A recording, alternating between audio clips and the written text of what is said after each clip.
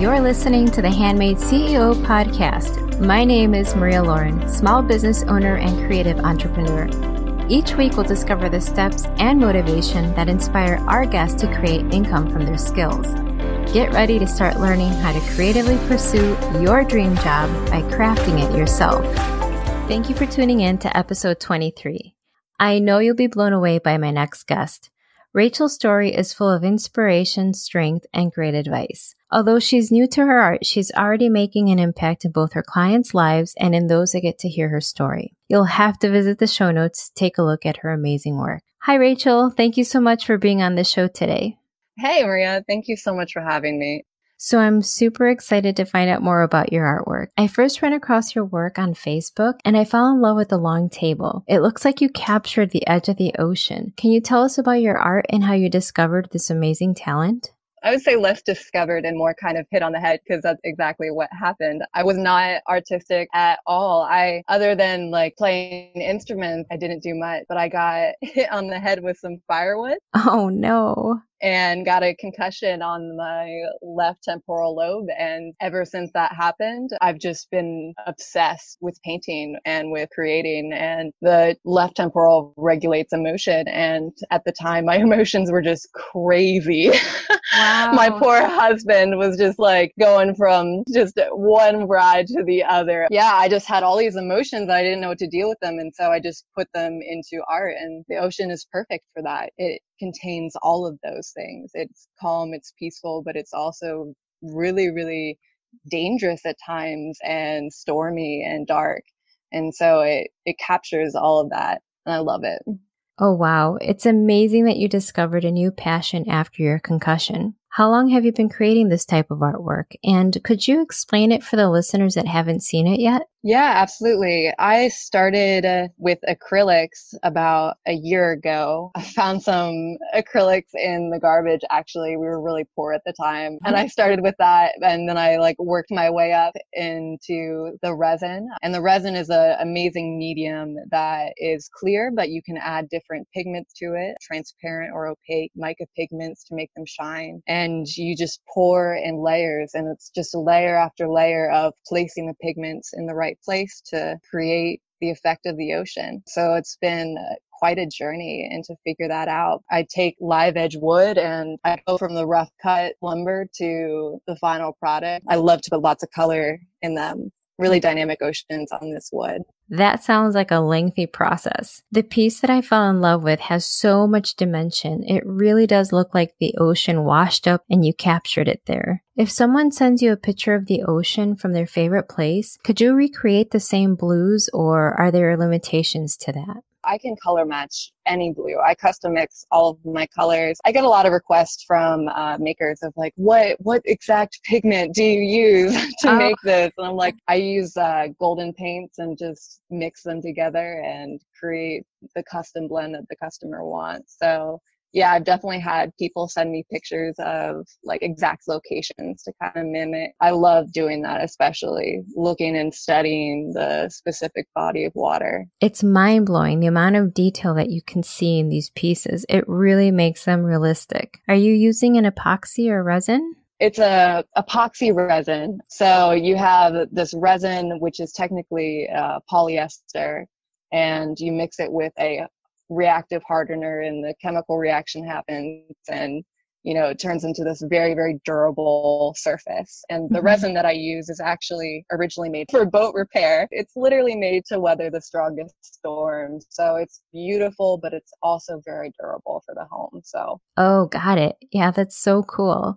I saw you had coasters and other pieces in your shop. Could you tell us about those? Yeah, people love the coasters. I don't know if I would say that I love making them.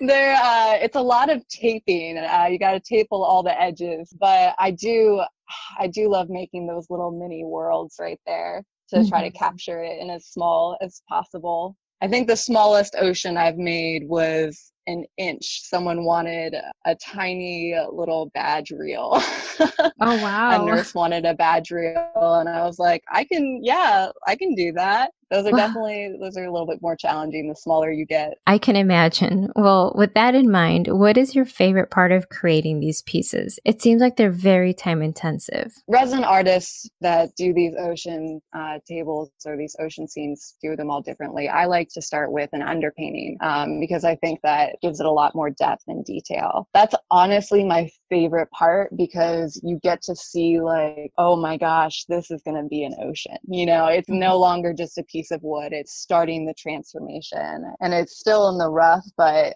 there's so much potential and so much excitement at that point. And then of course, when it's finished and I'm done working on it, that's also my favorite part. Oh, for sure. To be able to step back and see the whole piece finished must be so gratifying. What other projects are you working on? I'm currently working on a countertop. Someone wanted a kitchen countertop, so it's going to be stunning. A huge slab of chestnut, very heavy. Mm-hmm. But yeah, so pretty much if you message me and you have an idea, you have the spark of an idea. I like to think of like the beginning of creation is just like our minds creating all this mess. Just message me and we'll figure it out, you know? Yes, that's perfect. A piece feels more personal when you're able to work with the artist to get that vision across. I love that you do that. Going back to when you started, you mentioned that you didn't see yourself as an artist. Did you ever feel a desire to be artistic? I was a musician. I was a singer-songwriter. I guess I just didn't view myself as like a professional artist. You know, like right. I played shows in bars and, you know, gigs around town and getting paid, but it was never anything super serious. So the idea of like starting a business and having someone pay me money for like something that I created was baffling. Right. No, I can understand. Yeah. So did you ever see yourself owning your own business? Absolutely not. I'm the worst salesperson ever. Like you put me in retail, awful. So I never thought I would be owning a business and like having products to sell, but you know, it just started because people wanted to buy it, and that was such a crazy revelation. How did your business get started? Did you just make a couple of pieces and found that people had interest in them? Yeah, I started painting and someone offered me like $150 for a painting, and I was like, are you serious? Like, really? Because like I just did this in my living room, like on the floor. And that's kind of where it started. And I was just like, all right, got to buy more supplies and see where this goes. Yeah. And it just kept growing. So did you ever have any formal painting classes? No, unless you count middle school art. Right. I think we all had those. No art classes other than that. I think a lot of times as artists, we're concerned that someone's going to call us out and ask if we have any formal training. The truth is that I've never asked any artist if they have a degree before I bought something from them. It's funny that we would then struggle with that same thing ourselves. The fact that someone offered you that kind of money says a lot about your artwork. It's an interesting part of all of my life. It's been hard to like recognize like the things I do, but it's something I'm working on. Yeah, I think a lot of artists feel that way, but you're really just sharing your talent with the world. The part about putting your art out there, it's just a matter of getting over how permanent a piece is. But that's also a good thing. You're definitely talented in this area. Yeah, I think the issue is like, you know, you make it and like the person is going to look at it all the time, and that's so intimidating. Right. But also that's my favorite part about this, because people message me and are like, you know, this brings me such peace every day that I look at it. Or people will get custom pieces made for people that have passed that love the ocean, you know, like they say they just feel close to them when they look at it, you know, like that's like the truly wonderful things that come out of this. Are you ready to start your online website but not sure who should host it? Let me tell you who I recommend to absolutely everyone. I love SiteGround. As someone who is not very techy and has many questions, I've come to appreciate their award-winning support team. They are top-notch and available 24/7. They've answered every question that I've had within minutes. Getting your site up and running will be a breeze. Click my link in the show notes and start your online journey today. Now back to the show. Wow, that is so touching and must make it so rewarding for you. Do you sell anywhere else apart from Etsy? I'd always kind of idolized Etsy as a kid. Ooh, that's where the artists will sell their work. I love that you admire the platform and now you're selling on it. What has been the biggest struggle that you've had to overcome with your business? I'd say balance, most definitely. When you start a business, you have all of these ideas, all of them, and they're all rushing to you all at once. It's like this huge rush and you want to be a superhuman and do it all. Balance is such key to this. I think that's the biggest struggle I learned starting this business, because it was something that I could work with my disability, and that just it gave me such life, it gave me such passion to be able to feel that purpose again and to be able to contribute and take care of medical costs. Yes, I can completely relate. When you start creating, it's hard to put a cap on that at the end of the day. And if your sales are contributing financially, then it really does become addictive. Do you have anyone helping you? I do not. I do it by myself. It can be overwhelming at times. Most definitely. I have to make sure that I space out my orders. My husband does help me lift heavy wood at times. Yeah, no, I can imagine. So I will say that, I do have him helping me lift the heavy thing. And for when he's not around, I just get really inventive. When I was going through your Etsy page, I noticed that you had a few paintings listed. Is that something that you continue to work on as well? I do. Figure paintings, they've been a passion of mine. There's a lot of fear to be seen in today's society. And so, I do have a couple of figure paintings up for sale. Someone asked for the C-section scar. Okay. She wanted a woman's figure with the C-section scar to match her own. I thought that was really sweet. Yeah, that is really sweet. And you're right. In our society, we strive for perfection. I love that she wanted to highlight a scar, especially a C-section scar. Someone might see it as a flaw, but really it's a sign of life. You seem to have so much experience in both painting and epoxy, but they're both pretty new to you, right? So started with the painting, then moved into working with epoxy about a year ago. So a year and 2 months. So it's been a wild year. It's a difficult medium to learn and work with, but it's definitely worth it. I tried working with epoxy once. I wanted to create a pendant from a pressed flower that I had saved from our trip to Big Sur. And honestly, it just turned out to be a big mess. I spilled the epoxy, so then my measurements were all off, and I basically ended up with a big rubber stamp instead of a pendant. Yes. So I use a scale, like a food scale, like a kitchen scale, to measure it out exactly, because otherwise there are just so many ways for it to go wrong. Right. That was definitely an error I made in the beginning. I was like, I can just eyeball it, Yes. I can make this work, and it doesn't work like that. Chemistry is a fickle friend. Right. True.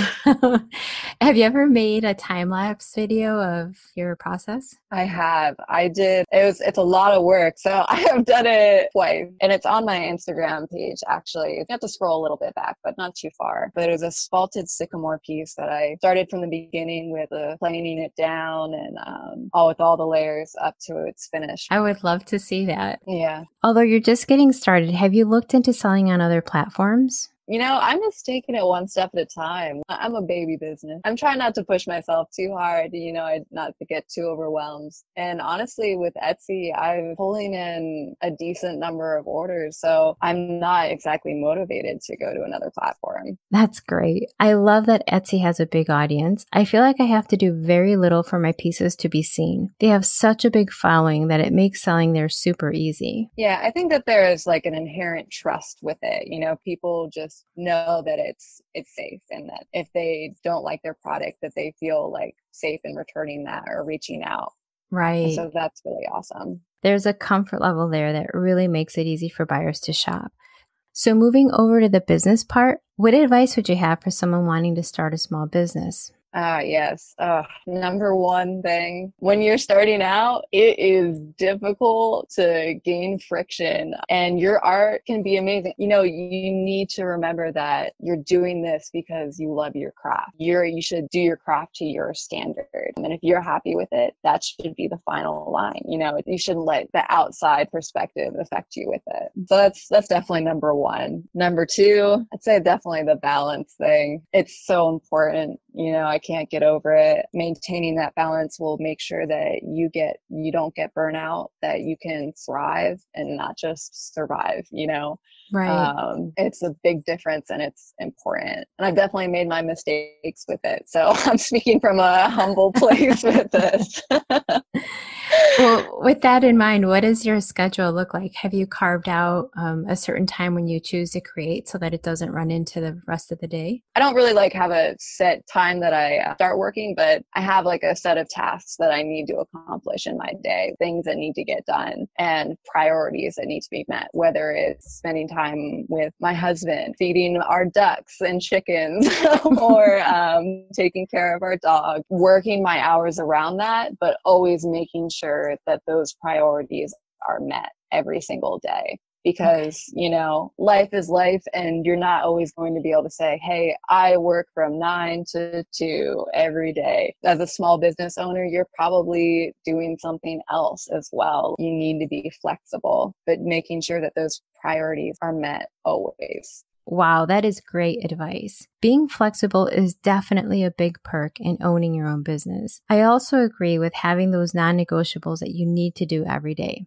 Heaven knows it's easy to get straight to your orders and forget to do all the other things that you're supposed to do that day. What would you say has influenced you the most in your journey? I definitely say that trauma in my life has influenced me the most because it's been so widespread across my life. It's taught me so many things. With all of that, you have to channel a lot of emotion, and art has just been such a therapeutic place for that. I can express and give my whole heart into the ocean, but I never have to say a word.